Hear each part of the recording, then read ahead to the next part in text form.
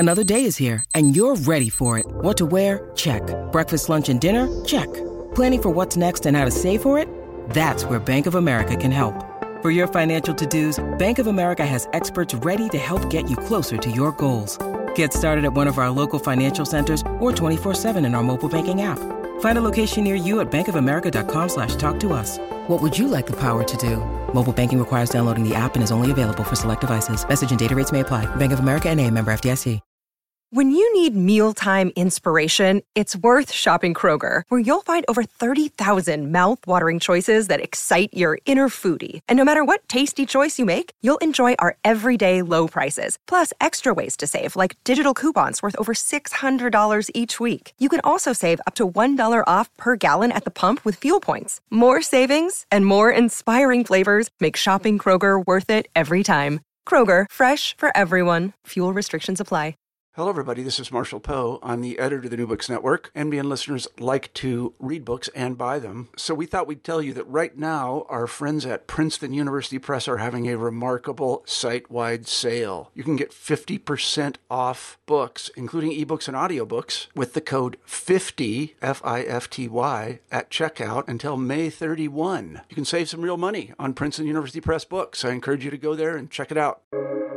Welcome to the New Books Network. Right, there we go. Welcome all. So if you could please just first introduce yourselves and tell us a little bit about your interests and how you came together, how you came to study food gentrification, and sort of the genesis of this book.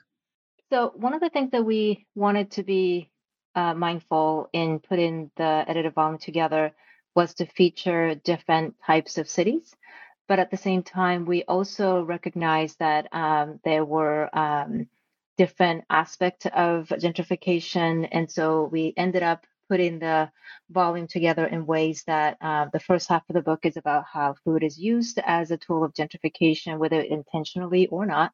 And then the second half of the volume became the situation where the food was used as a framework in place for the activists to push back against gentrification and impact of gentrification. So that was one of the things that we began to see based on the proposal for the chapters that we received. And we also wanted to feature scholars of different experiences. So there were some graduate students who I think are almost ready to defend. I think one of them just recently defended their dissertation, and then other scholars who are pretty well established in the discipline. And so we wanted to bring all those folks together who at that point may have been reading each other's work, but really didn't have a place to collaborate. So those are sort of a few things that I think went into our discussion about how to organize the chapters. And I just remember like getting all the chapter submissions and they were just abstracts. And then Yuki and Josh and I were all on a Zoom or a call or whatever it was together.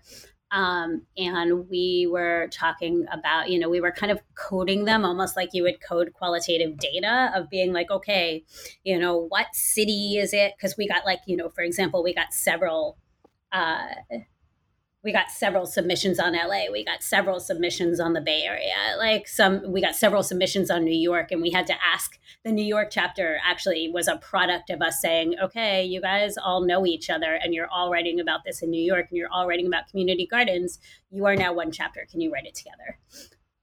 So some of it was trying to be inclusive in that way, and then also see how could we make things fit together? And so coding them by city, coding them by are they about urban ag, or are they about restaurants, or are they about grocery stores? Coding them by, are they about, resistance to gentrification from food activists, or are they about development and food activists kind of being affected by the development of the city and the gentrification of the city? Or are they about food activists playing a role in and kind of inviting in the development and the gentrification of the city? And so we were just trying to make sure we told different kinds of stories, or different parts of what we see as sometimes one whole story from different cities by different scholars. and at different stages of their career. Because I also, like Yuki was saying, I think it's really important when you do an edited volume to make sure you have some folks that are in the early stages of their career. Because first of all, like, they are doing in some ways the most cutting edge work. They're often the most embedded in community organizations and the most focused on the perspectives of the people that they're working with. And also, I just think it's really important to make sure that that we're here, that they're part of the larger conversation, that we're not just hearing from the same people over and over again, that we're constantly figuring out how new folks are driving the conversation forward. Yeah, thank you. Josh, any final thoughts on that? No, that was covered really well. Excellent. So something that I noticed wasn't a heavily featured topic in the collection is the idea of food deserts. As I mentioned to you in the email that I sent out, I was working at Whole Foods in grad school at the time. This is, about 10, 11 years ago. And I remember, and of course, so this is the pre-Amazon purchase. And I remember we had a store announcement. Everyone was really excited that they were going to be putting a new store in downtown Detroit. And so I always wonder about those types of moves, just because, of course, you hear all the jokes about how expensive Whole Foods is. And so all of the people all the employees, we were all concerned, okay, so are people in the area who obviously need a grocery store because it's right in where the store was going, was right in the middle of a food desert. Are the people in that area actually going to be able to benefit from that type of store? Because, are they going to be priced out of shopping there? And of course, then once there's a Whole Foods, as you all mentioned in the introduction of your book, for example, once that sort of one new hip thing comes in, that starts to draw other types of gentrifiers and other new residents, as you talk about in your book. So I'm just curious on your thoughts on that. And then also, it kind of reminds me of the discussion of savior entrepreneurs who, often don't see their contribution to gentrification. So I'm curious if you see parallels between gentrification and this particular type of move, which John Mackey called conscious capitalism. Either your thoughts on conscious capitalism, your thoughts on the savior entrepreneurs, and if you see any parallels between those types of behaviors when it comes to gentrification and food deserts and, sort of supporting the community in those ways.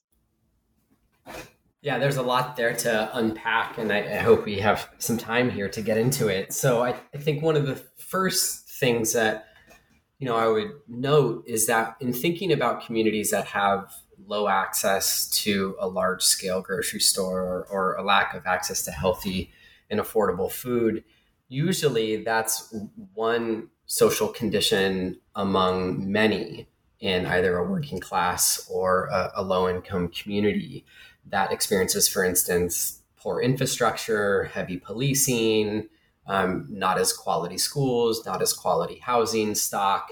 And so there's sort of a battery of social problems, if you will, facing communities that also happen to have a lack of access to good food. And what's interesting in thinking about the trajectory of gentrification is that in a lot of these communities, there's a racialized process of dispossession and disinvestment that has created the conditions under which there's low food access. And that at some point, those neighborhoods, especially in cities, become attractive for whatever reason. Low ground rents, for instance, for artists or other potential newcomers who, quote unquote, discover these neighborhoods. And so there's a relationship between those communities that lack food access and then the process of capitalist development within cities. Cities need to find neighborhoods to continue to invest capital to grow. And food businesses become one of the means through which that happens. And at a later stage of gentrification, you might see something like a Whole Foods, but that's going to be likely at a much later stage. Earlier on might be a cafe or something of that sort. In a company like Whole Foods, they're notorious for actually not citing their grocery stores in communities that have the greatest needs. They're looking for communities that have quote unquote upward mobility and greater capital to spend. And so the strategy of placing a Whole Foods oftentimes is in fact a strategy for gentrification.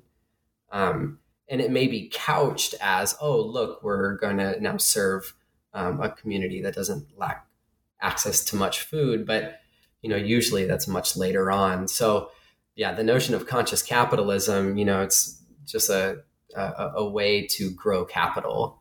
It's a market-based solution to justify itself. Yeah, absolutely. Yuki or Allison, do you have thoughts on that as well? I mean, I think we have to ask, when we think conscious capitalism, we have to say conscious of what, right? Conscious capitalism tends not to acknowledge things like racialized dispossession and all of the kind of deep history that Josh was going through that is implicated in, if not completely responsible for the creation of so-called food deserts.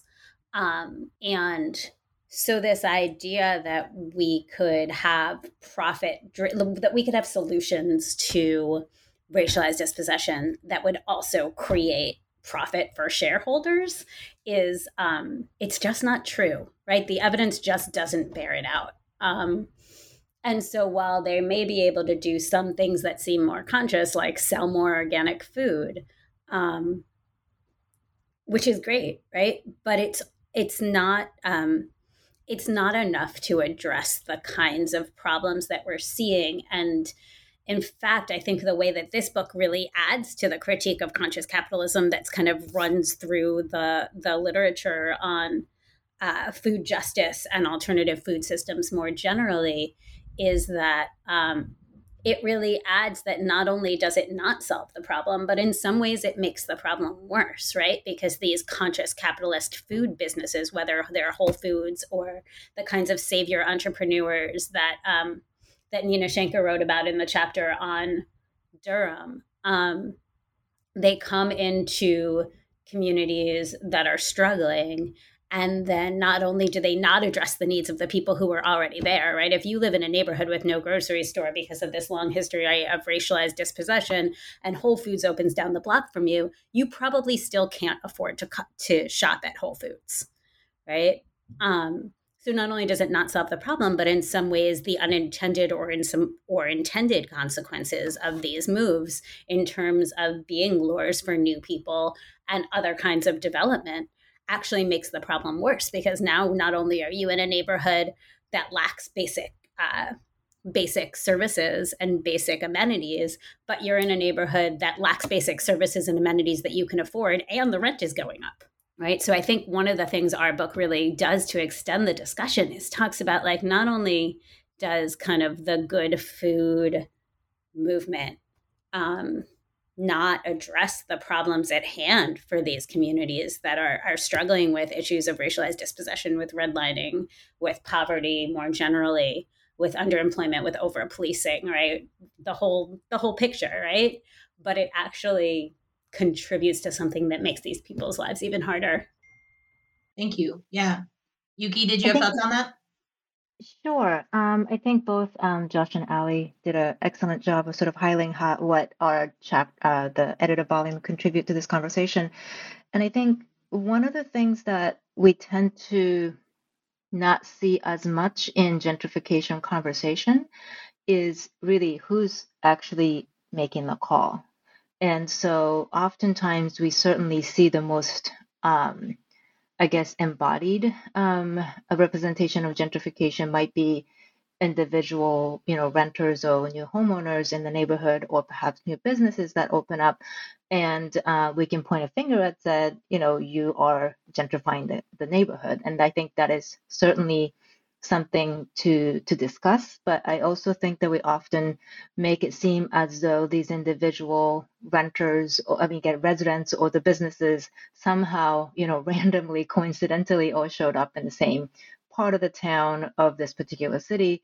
And I think this is where we also need to think about what's enabling this kind of investment. And cities or even states, but particularly I think at a local level, cities actually do selectively give incentive and even encourage these type of businesses to open rather than, so Whole Foods has much easier time negotiating their location, of new retail in some neighborhood than perhaps smaller grocery store. And in all of this, I think what our volume also wanted the readers to think about is to think about what is really actually making I guess the forces that are enabling these capitalistic reinvestment in the city, and who gets to be at the table for these conversations. So it's not just that the Whole Foods are out of economic range of a lot of the residents in this neighborhood that have historically been underinvested, but it's really that they were never really oftentimes given an opportunity to give their input, or if they try to give an input, their voices are not heard. And so even though perhaps some of these, savior entrepreneurs or conscious capitalists may feel that they are trying to solve a problem, but oftentimes they're not really asking very important first question. What is the problem from your vantage point? What is the solution that you would like to see in your community? And instead, they have their own ideas of what the problem is, how they're going to solve it, and oftentimes that also then end up reinforcing the existing problem and making it worse. Yeah, that's absolutely a great point. I think, and you talk, I think throughout the book, I think there's discussion of, the idea that the people who live there, the people who are going to be most affected by this, are not consulted, are not asked, are not considered. And something that Allison mentioned in her answer just now, she was talking about good food movements, which actually kind of brings me to my next question. And as I had mentioned in the email, this might have felt tangential to you, but just a little background. So I live in Cincinnati, and right around the college, the University of Cincinnati, when I was growing up in high school and in college, it was the university was right in the middle of a really an economically depressed part of town. And then about 20 years ago, they started sort of building it up a little bit more. And this is when a lot of, one of the things that sort of a recurring theme in the book was this notion of authenticity, right? So, these restaurants that were sort of striving to get at the authentic feel of what foods were happening already in the neighborhood, what foods were popular in the neighborhood, what culturally, what foods were culturally consumed in that neighborhood traditionally. And so we saw a lot of that, a lot of sort of new residents coming in and trying to recapture these authentic food styles. But now all of that is gone. So these days, what's there now are, gastropubs and vegan restaurants and restaurants that sort of cater to fad diets or lifestyle eating or even good food movements, that kind of thing. And so I'm kind of curious, sort of contrasted to the notion of authenticity, have you found in your research that the push for authenticity from new residents in gentrifying areas is typically a temporary one? So in other words, do new, quote, authentic restaurants and other eateries lose popularity or change menus once gentrification is more fully established? So is that notion of chasing authenticity more about getting people in, or is it something that you've seen tends to stick around? Yeah, I can say something about that, but then I want to hand it over to Yuki because she's the resident urbanist here. So when scholars study gentrification, they often talk about it in stages, and that's a little bit false because it's not like things can't go back and forth, but it tends to happen where there are phases of early gentrification, which tends to be kind of artists and entrepreneurs and kind of, what gets called the creative class, which is a phrase that I hate because lots of kinds of people are creative in very different ways. The idea that some people are creative and some people are not is not my favorite thing. But that eventually those people And I'm not totally clear on kind of the order of things, but those folks end up coming into a neighborhood and either signaling to developers that this is a place that's ripe for large scale capitalist development. And then you have the early gentrifiers being basically pushed out by large scale capital. You see a lot more like new build gentrification where everything gets knocked down and there's just these like, apartment buildings that kind of look the same as everything else. And the food landscape that you were describing, Aubrey, where like all of a sudden, instead of all these kind of funky and interesting places and people who are trying all kinds of different things, it's like 10 million gastropubs, right? And it doesn't, and all of those gastropubs, while they might be chef driven, have teams of investors behind them and are part of these like big restaurant groups where it's really being driven by large scale capitalist investment and not necessarily like an individual entrepreneur at the helm. And so it starts to feel a little bit like that same McDonaldized world that in some ways I feel like the move among young folks to get back into cities was like a reaction to the kind of the McDonaldization of suburbia, right? And so cities were where people were looking for something more authentic and funky and interesting. And capitalism has basically taken that instinct and smoothed it over in a way where now it looks the same, where downtown, I was in downtown Oklahoma City over the summer, and it doesn't look and feel that different from lots of downtowns in the Bay Area. I was literally in a brewery called Social Capital, which of course I sent Josh and Yuki pictures of because it's too good not to share. But this idea that like any of the kind of artistic impulse behind early gentrification, that quest for authenticity, that quest for something that feels kind of vibrant and meaningful, it doesn't survive the influx of large scale capitalism that it brings with it. I think that Ali pointed out a few very important issues relating to this conversation about authenticity. And I think we need to sort of pause and ask, what is authenticity? Authentic to whom? And why, in what way is it valuable? And so I think in many ways, what happens in cities that are going through redevelopment is that the conception of authenticity through the eyes of the people with economic resources are the one that become the dominant definition of authenticity, not the authentic way of life or particularly food ways of the people who have created a very unique way of expressing their culture, or perhaps also representing their histories and identity through food. And so I do think that, when we talk about does the sort of a focus on authenticity come and go, I think it's more about what version of authenticity is valorized in that particular point in gentrification, because I think there are moments, kind of a brief moment, I think as Ali was kind of and I think Josh earlier were pointing to the sort of a different stages and pace of gentrification. And I do agree with Ali that it's not a linear progression necessarily, or that it all happens in the same stages or same pace. And but I do think that there is a point where the kind of a greediness. I think Sharon Zukin talks about this in several of her work on gentrification, about the sort of appeal of greediness. I think Derek Hyra also called this sort of a appeal of the kind of the authenticity of others.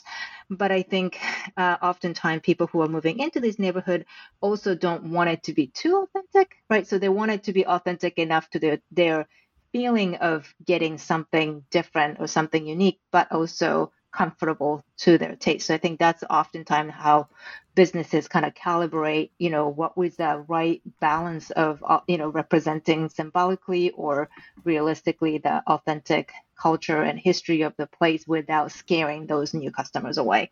And I think this happens not just with the new businesses, but also I think the long-term businesses adapting to the newcomers.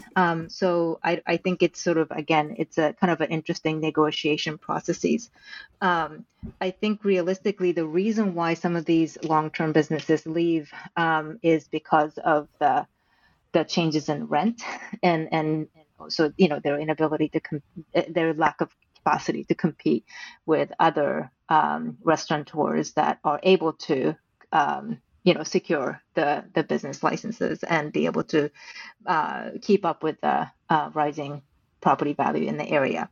And so I think that's probably what mostly drives who gets to open the business. And I think the consumer's taste would come and go constantly, but I don't think that's necessarily the only thing that's driving whose business is thriving in a particular neighborhood.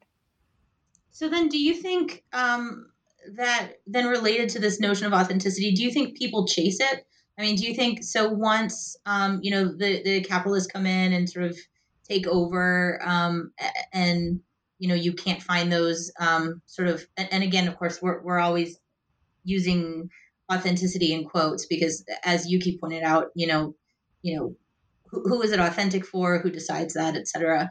So I'm curious, do you think that that's connected to gentrification? I mean, do you think people chase authenticity? So we can't find it in this neighborhood anymore. So now we're going to go try to find it in this other neighborhood. I mean, do you think that happens? Well, I think there's definitely culinary tourism, and it can happen within a city, or it can among residents that actually live in that city, or it can happen with sort of a determination on the part of an individual who's traveling somewhere outside of the city that they live in to experience some kind of culinary delight. And I think when we're talking about this notion of authentic, it's not the only thing that people chase.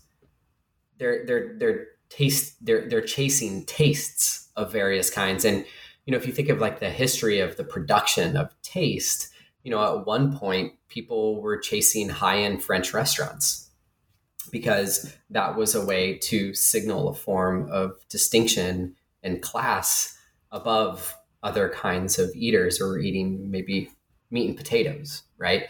And so in thinking about the relationship between food and gentrification, in terms of kind of paying attention to what's going on, there's likely going to be new food trends that emerge, and people are going to want to visit those parts of a city that are able to meet those evolving tastes that signal some form of distinction. Now, whether to the question of it contributing directly to gentrification, it's not the purchase of food per se at a restaurant that's leading to gentrification. It's the increasing ground rents. So if you have enough people frequenting a business that maybe is not originally from the neighborhood, and a person that owns that land is able to charge more rent to that company versus, say, a local business that isn't selling as many food products to incomers, then they're going to get outcompeted. And that process is what can perhaps create gentrification in the food landscape itself. So excluding housing for a moment.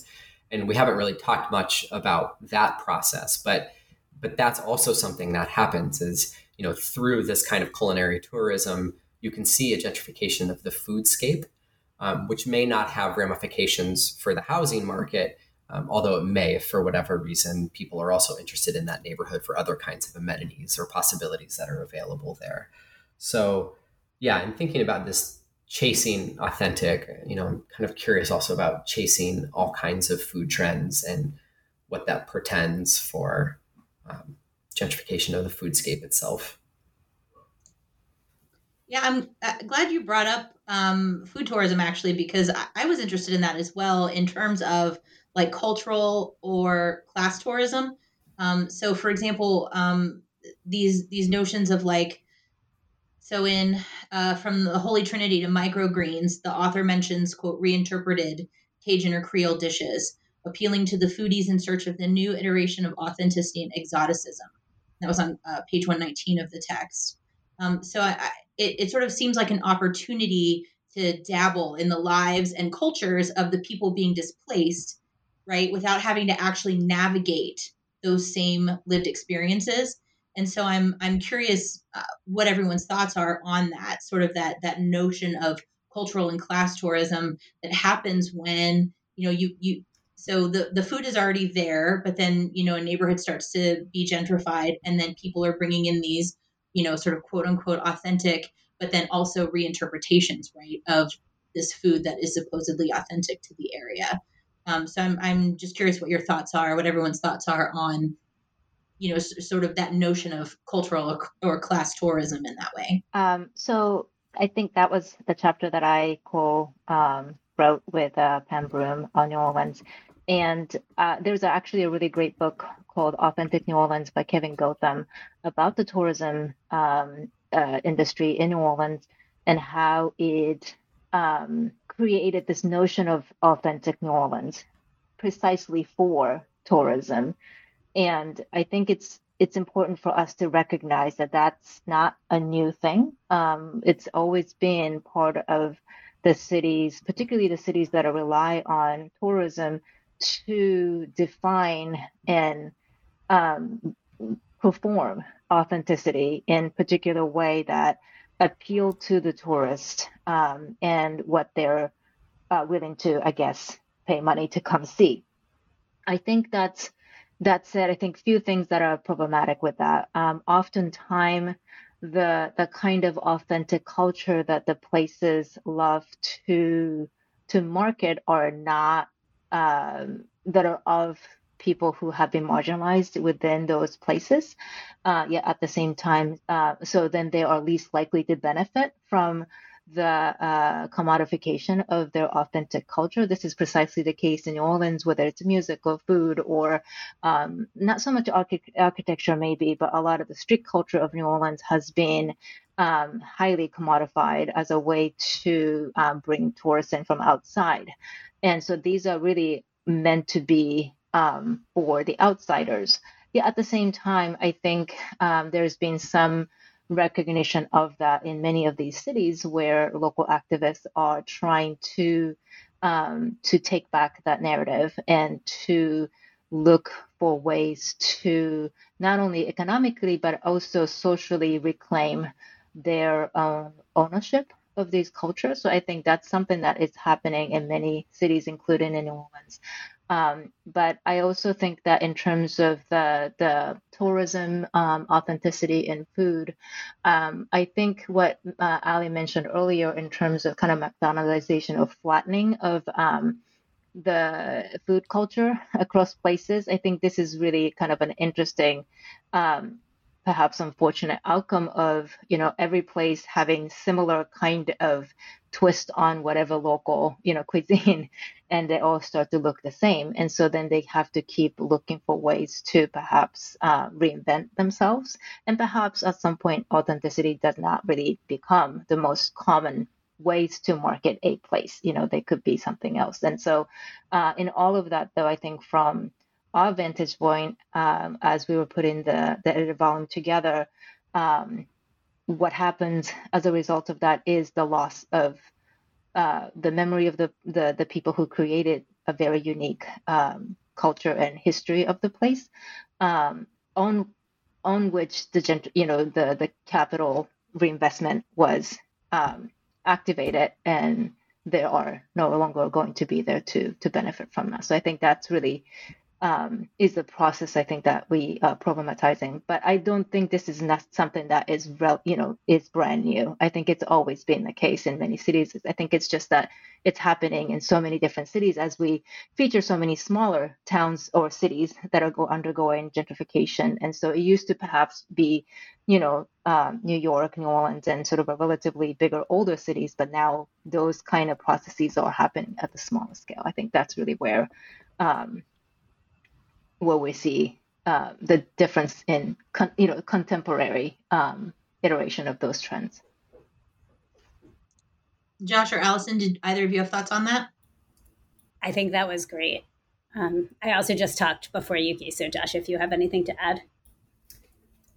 Yeah, the only thing that actually comes to mind are differences in class within a particular ethno-racial group. And the reason that I bring that up, I just read this book by Joseph E. Woodsey Jr. called Getting Something to Eat in Jackson. And Jackson is a majority Black city. It's one of the highest concentrations of African Americans in the United States. And he tells the story in this book about a couple that owns a barbecue restaurant in a part of Jackson that is working class and overwhelmingly a Black part of the city, and talks about the experience of these business owners wanting to create this kind of barbecue that they find is unique and that they're inspired to make as chefs.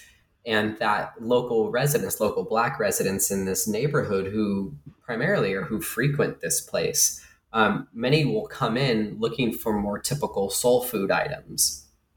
And that this restaurant will also occasionally get the random white person coming from another part of town to eat this barbecue. And Woodsey gets into the challenges that certain food business owners face in who do they appeal to, and how do they survive economically. You know, if their local community, like the ethno-racial group that they come from, isn't finding what's being created to the tastes of that group, you know, do you start to then tailor your cooking to another group? And what he gets into is the complications of land rent, and the fact that the reason that this barbecue restaurant is in this neighborhood is because they can't afford to be in a wealthier part of town. And so all these things kind of come together in getting me to kind of think about also the way in which class refracts through different ethno-racial groups and the kind of the demographic makeup of neighborhoods within a city. And it, for me, really complicated how I thought about who gets to claim authentic and where do pressures for authenticity come from, and how do they abut economic pressures and a desire to perhaps do something different than what you might be pigeonholed into otherwise. And I just want to add that I learned about that book because I listened to an interview with the author on the New Books Network, the sociology podcast. And so I was really excited to listen to the interview with the author. And now Josh is making me want to go back and read the rest of the book. It's a wonderful book. Yeah, awesome. Thank you. Okay, so then I guess my last question was seeing patterns of appropriation. So I noticed, and it wasn't really sort of explicitly talked about, but, you know, of course, you know, coming at this from an anthropological perspective, you know, I'm sort of always focusing on the culture aspect of things. So I saw a lot of patterns of appropriation. So, for example, several authors mentioned the use of existing urban farms and community gardens that belong to or are shared by established residents as a means of selling the areas to potential new residents. And I can't remember which of you brought that up at the beginning of the interview, but I know somebody brought it up at the beginning of the interview. And so one of your authors, Brooke Havlick, discusses the parallels between savior entrepreneurs and colonizers and the, quote, nothing there narrative. And throughout the text, authenticity is written in quotation marks. And we've talked a little bit about authenticity and, you know, again, who gets to define it, who gets to determine it, who is it for, that kind of thing. But it also sort of points to the often intangible means of determining authenticity. So on the one hand, we see the appropriation of community spaces. And then once new residents move in, we see the appropriation of authentic foods and authenticity and authentic culture and things like that. So I'm curious about what your experiences were with this as researchers in your various sites. So one of the things that comes to mind in thinking about space and thinking about who gets to control space in a city, and when we're talking about food and food production, you know, these are things that are really central to the need to survive for many people that live in cities.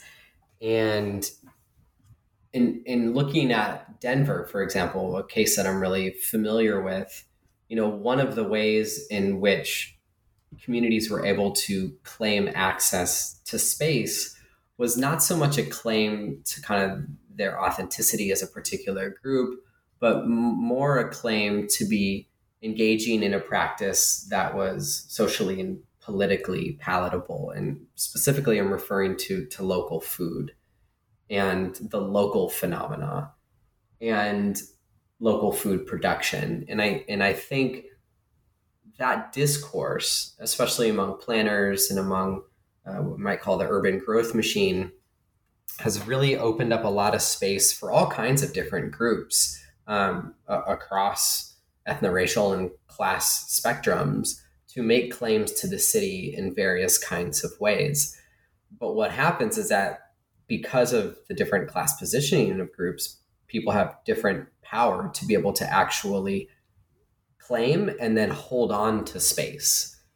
And in the case of Denver, for example, there have been efforts to grow food, and then farmers that are on that land can no longer afford to stay on that land, and that land gets upscaled and sold to developers who then use that branding of local. I talk specifically in the book about a case called Spark Development that was built on what was formerly called Sustainability Park, where there was a bunch of urban agriculture. And, these groups that were growing food, were well-meaning farmers, and many of them were working to solve issues of food insecurity and try to get food into the mouths of people that needed it most. And ultimately, the development that came instead built a giant capital-intensive hydroponic farming operation on top of a James Beard Award-winning chef Japanese restaurant. And so there's kind of this struggle over land and who gets to claim being local too. And, the question that I ask is, local for who and local how? How are we getting that food that's local to people, and who gets to actually grow that local food? Who has access to the land to do that? I was thinking about Ashanti Reese's Black Food Geography. There are several chapters where she talks about Deanwood neighborhood in DC, where I live now, where there is perception by a lot of the other folks outside of the community in DC, and particularly, I think, policymakers of the city, this idea of there's nothing there. I think that is obviously the perspective of the folks with certain expectations about what is the appropriate amenity for a community, and then also perhaps what counts as the resources in the community. And I think what's really fascinating in her book is she talks about the strength and sort of a communal mechanism that the residents actually developed as a way to deal with the fact that certainly they lack access to fully stocked grocery stores that are not even affordable. Just in general, there is just really one grocery store to this day in that part of town, I think this idea of there is nothing there also, coming back to this kind of concept of food desert that I think we're increasingly problematizing in food justice scholarship, is this idea that that we are labeling places where there is a lot of resources and ways of making things work, and people are working to counter those things. And I think it just really calling a place food desert, or that there is nothing there, also not only is inaccurate, but also I think really kind of feeds into this idea of powerless people who just are waiting for help. And I do think that that needs to be countered as well. And I think a lot of activists are very much countering that. And I think during the early months of the pandemic, I think these communities actually had a lot of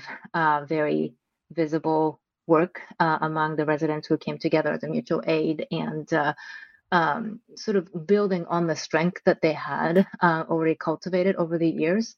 And I think it was really an interesting, I think, moment for the outsider to recognize that these are not places where people are just helplessly waiting for help, but or have always been actively empowering themselves. It's just that obviously the forces from outside to continuously undermine their effort, I think has been so powerful. And so I think that's something that we should also remember in connection to discussion of gentrification, to not treat those places as there was nothing there before, or that, people there weren't doing anything in that process. Oftentimes those communities do fight back. It's just that their forces are not economically or politically influential enough in a local or I guess national space to push back against investment capital. That was really well done, Yuki. Rather than follow that directly, I kind of want to push back on something Aubrey asked about earlier, which is that there's not that much written about food deserts in this book. And I think that we are collectively, like not just the three of us, but the authors in this book, were kind of wary of the terminology debate around, the problematic nature of calling somebody else's neighborhood a desert. First of all, deserts are natural, deserts are teeming with life. But of course, that's not what the metaphor of a food desert is supposed to say. Activists often use the phrase food apartheid, which I respect and like for the stridentness of it, and for the starkness of it.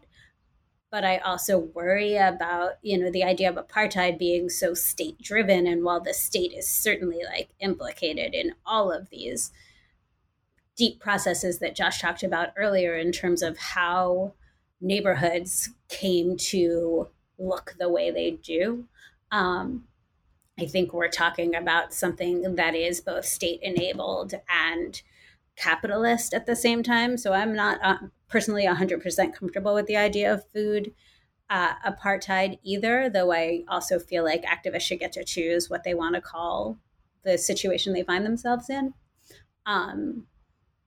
One of my favorite things ever written about the idea of food deserts is actually in our book. It's in Annalena Hesberg's chapter, and she talks about how food desert as a noun is problematic, but she likes the idea of it as a verb. So these places have been food deserted, in that food businesses that were there have either had to shutter because of forces like redlining and urban renewal and violence, right?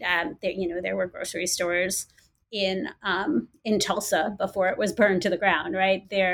So violence is also a reason that there have not been community based grocery stores, but then also the capitalist forces of kind of the major chains, wanting to be in the suburbs because of square footage and economies of scale, and also perceptions of who they want their clientele to be and who they don't want their clientele to be, which is, maybe not explicitly part of how they choose their locations, but I think implicitly is certainly part of the equation. Race is part of how we come to value land differently. And that matters for food stores, and it matters for housing, and it matters for all of these other social processes. So this idea that these neighborhoods have been food deserted really strikes really rang a bell with me. I thought it was really, and Annalena is such a eloquent writer, and so I really loved that. And I also want to bring up a piece that I don't know if it's out yet, but it's written by Justin Myers, and who's also one of our chapter authors. He's one of the co-authors in the chapter on community gardens in New York City, and he has a piece where he talks about how the food desert phenomenon, like not the idea that communities lack access to places to buy food, but that people have started kind of talking about and problematizing food deserts, and that the problem has become defined as the lack of grocery stores and not the kind of broader racialized underdevelopment that is responsible for it. He is theorizing that that may be itself an outgrowth of gentrification, where young, early gentrifiers move into these underdeveloped communities, and what is problematic for them is the lack of a grocery store, right? And so this is something I experienced in West Oakland, like when I started doing research there in the early 2000s, is that like, yeah, there were people who had lived in that community for a long time that thought that not having a grocery store in their neighborhood was problematic. Like that was absolutely true. But there were also lots of newcomers who came in as interns for places like People's Grocery and City Slicker Farms, and who were there and also were just kind of young artists who were getting pushed out of San Francisco and living in warehouses and doing all the things that people were doing in Oakland in the early 2000s. And for those folks, the lack of a grocery store was a serious problem. And maybe the over policing of Black and brown people was not as much of a problem for them, because that meant they could throw warehouse parties and get away with it because the police were busy with other things. And so I wonder sometimes if gentrification is actually even, and this is what Justin is wondering in his piece, if gentrification is actually even more implicated in the problematization of food deserts than we've previously thought, because early gentrifiers were a part of this conversation about why food deserts were a problem and how we have to address them by, having alternative food systems and also grocery stores. From the moment where these conversations became more prominent than other kinds of problems in these neighborhoods. And so having early gentrifiers be parts of those conversations gave it like a level of national prominence that, in this moment in the early 2000s, people weren't talking about defunding the police. People weren't talking about other kind of longer term, or maybe not longer term, but other also substantial issues in these communities. Yeah, thank you for that. Absolutely. I mean, as I had mentioned to all of you, I am new myself to food studies, and I find that an intriguing argument, that notion that sort of this idea, well, and it ties into the savior complex, right? So this notion that we have to go in and fix these areas, but then of course, the notions about what's quote wrong in an area are not going to be agreed upon, right, between developers and current residents.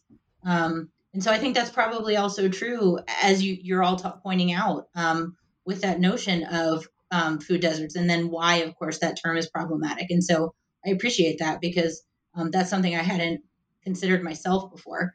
So I will be looking for that. The Justin Meyer, is that a new book or an article, or? It's an article he's working on, and I know it was going through review at one point, and I don't know kind of where it is in that process. So I appreciate you both of you bringing that up. Do any of you have any final thoughts on the book, on gentrification, on gentrification of foodways, etc.?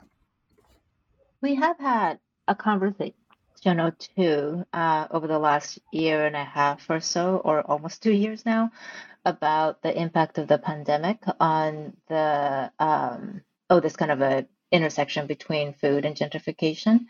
And it seems that on one hand, I think gentrification has, if anything, accelerated in a lot of places, and particularly in places where maybe there was already a sign of it, but now there's sort of a much larger scale of gentrification happening.